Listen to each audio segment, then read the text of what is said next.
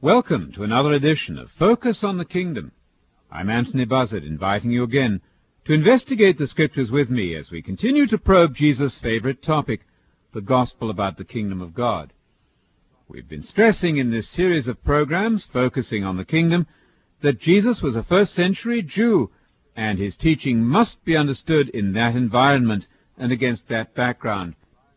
Jesus' teaching and his words and his gospel preaching were based upon the bedrock solid foundation of what we call the Old Testament, actually the Hebrew Bible.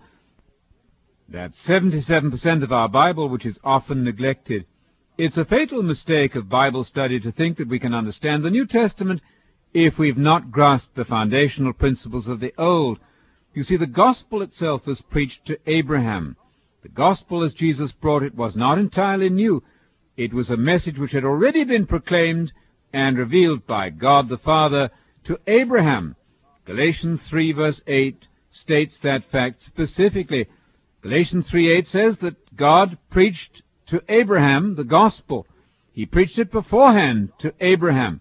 Jesus came, according to Romans chapter 15, to confirm the promises made to the fathers. You see, the gospel preaching of Jesus then is a confirmation, a reaffirmation of pre-existing promises, those oath-bound covenant promises made between God and Abraham, Isaac, and Jacob, and the faithful of the Old Testament period. And the promise to Abraham was that he would have a distinguished seed. That seed, according to Galatians chapter 3, turned out to be the Messiah of Israel, Jesus Christ.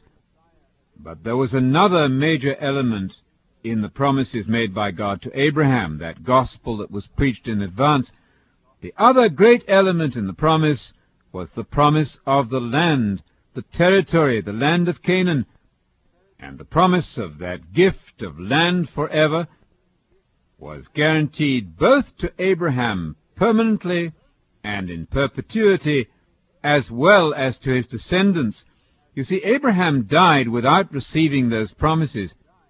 That's a most important fact if we're going to grasp the ongoing drama of the biblical story being worked out in the pages of Scripture.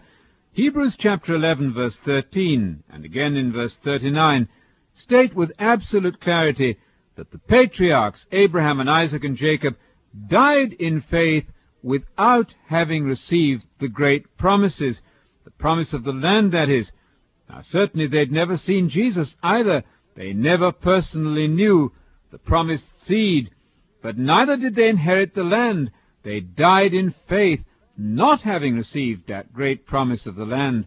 And that's why, according to the author of the book written to the Hebrews, they are destined to rise again in resurrection, so that with us they may indeed receive the great promise of the land. And the promise of the land is none other than the promise of the kingdom of God. Well, how can that be? The promise starts out by being the promise of the land of Canaan. But that land of Canaan, you see, is to be the headquarters of the future kingdom of God. The kingdom of God will indeed be centered in Jerusalem, where its legal king, the returned Messiah, will officiate with his faithful. But that kingdom will have effects across the globe. There will be an era of unparalleled peace and prosperity.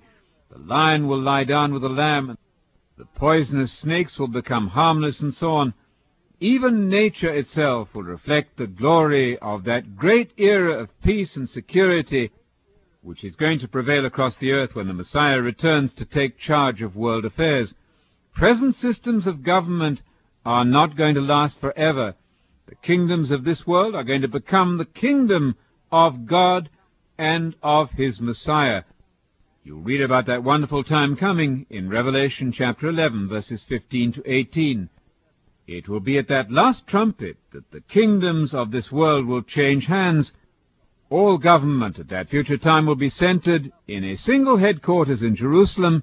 The Messiah will return to take up his position on the throne of David, as was promised to him by Gabriel when Gabriel spoke these words to Mary in Luke 1, verse 32. He's going to be great, Gabriel said to Mary, and the Lord God is going to give him the throne of his father David, and he's going to rule over the people of Jacob, and of his kingdom there will be no end. That's the great Davidic Messianic kingdom promised by the prophets of the Old Testament, which has not yet appeared on this earth, but is destined to appear in manifested glory at the second coming of Jesus.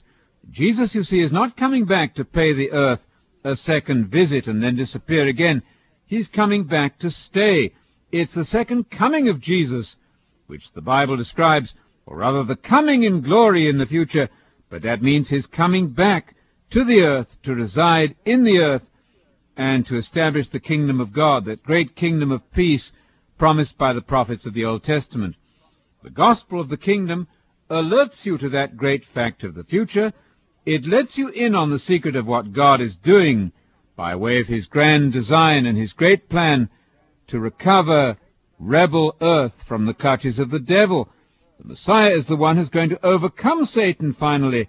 Satan is going to be arrested, incarcerated, so that, as we read in Revelation 20, he can no longer deceive the world. It's the seductive activity of the devil which is confusing our world and often our churches. It's intellectual seduction that the devil works at as he twists our minds and gears them towards error rather than truth. He makes us his slaves. We're supposed to be following the teaching of Jesus and loving the truth. Now, Jesus is the only center and source of truth. Jesus is the truth, and so is everything that he taught and said. In 2 Thessalonians chapter 2, verse 10, Paul gave these extraordinary warnings. Because they did not receive the love of the truth, they're going to perish.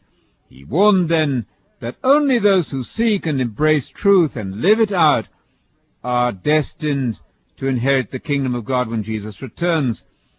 Paul there lays the heaviest emphasis on truth versus error. It does matter what we believe. We are bound as Christians to search the Scriptures daily, as they did in Acts 17, verse 11, to see if what we're hearing is true. And once we establish the truth of anything we hear taught, then we're to embrace it as truth and to develop a passion for truth.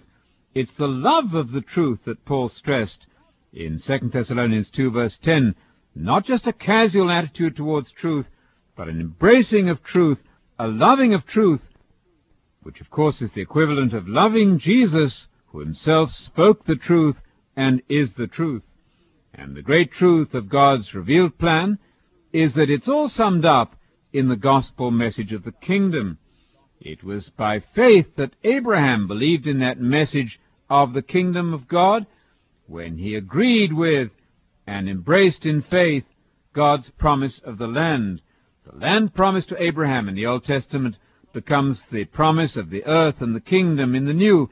Matthew 5:5 simply reaffirms the gospel promise of the land to Abraham. Blessed are the meek, Jesus said. They're going to have the earth as their inheritance. Now it was by faith that Abraham, when he was called, obeyed by going out to a place or a land which he was to receive for an inheritance. That's Hebrews 11, verse 8. You see, Abraham did not go in blind faith. He went based on the promise made by God. Just as Noah was warned by God about things not seen, he prepared an ark to save his family. So in the same way, Abraham believed what God intended to do. He took God at his word and acted in faith. That's the essence of Christian belief. Abraham went out to a place which he was going to receive as an inheritance. And he went out not knowing where he was going, but by faith he lived as an alien. Hebrews 11, verse 9 states, Abraham lived as an alien in the land of the promise. That's to say, the land promised to him in perpetuity. And then Hebrews 11, verse 9 states that Abraham lived in tents with Isaac and Jacob, fellow heirs of the same promise. We need to notice here carefully that Abraham went to the promised land. He went to the place which he was later to receive as an inheritance. He never, however, received it during his lifetime. This, of course, sets up the biblical tension, the excitement of the biblical story. We're waiting to see how can God fulfill his promise of the land in perpetuity to Abraham. Abraham lived in that land of the promise as a spiritual tourist, as a green card man, if you like, as a resident alien. He didn't own the land, but God promised him that he would one day own the land with Isaac and Jacob and all the faithful, and with Jesus Christ himself. Jesus Christ was the promised seed, the recipient of the great land promise, along with Abraham. Now, the tension of the biblical story will be resolved in this way. Abraham and Isaac and Jacob will come back from the sleep of death by a resurrection in order precisely that they can inherit the great promise made to them by God. That promise is permanent residence in the kingdom of God, the promised land, the land of Canaan, which is a piece of real estate, if you like, located on this planet. In the future, this earth will be renewed and restored, but the land of Canaan will still be there. Jerusalem will still be a city. In fact, the nations of Egypt and Assyria are mentioned specifically in Isaiah 19 as being converted nations at that time. There's coming a time when the systems of this world will be radically altered, present religions will be abolished, and replaced by one worldwide religion under the supervision of Jesus Christ, who will be ruling in Jerusalem, sitting on the throne of David, as was promised by Gabriel when he spoke those extraordinary words to Mary in Luke 1, verse 32. You see, the Bible story from cover to cover is a royal story. It's about the dynasty promised to David and about the land promised to Abraham. Jesus was the descendant of David, the heir to the Davidic throne. Jesus is presently not sitting on the throne of David. The throne of David, I must tell you, has not been moved to heaven, as some think. That would be as problematic as saying that the throne of England is now in Russia.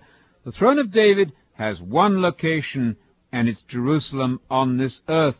That's where the faithful are going to dwell, and that's where Jesus himself will be. We're going to be with Jesus when he returns. He will be on the earth. We will be on the earth ruling with him. The faithful of all the nations are going to be gathered into one royal group, and they're going to reign as kings upon the earth. Now, that reign of the saints with Messiah on the earth is what Jesus called the kingdom of God.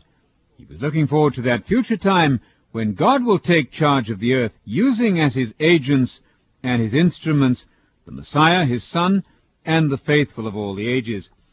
And so you see, the kingdom of God idea, which Jesus promoted in his gospel, has its roots deep in the Hebrew Bible, the Old Testament. God had promised from the beginning to grant the land to Abraham in perpetuity. That land promise becomes the promise of the kingdom in the teaching of Jesus. And so the two sections of our Bible, the 77% of the Old Testament and the New Testament, are united by a single theme.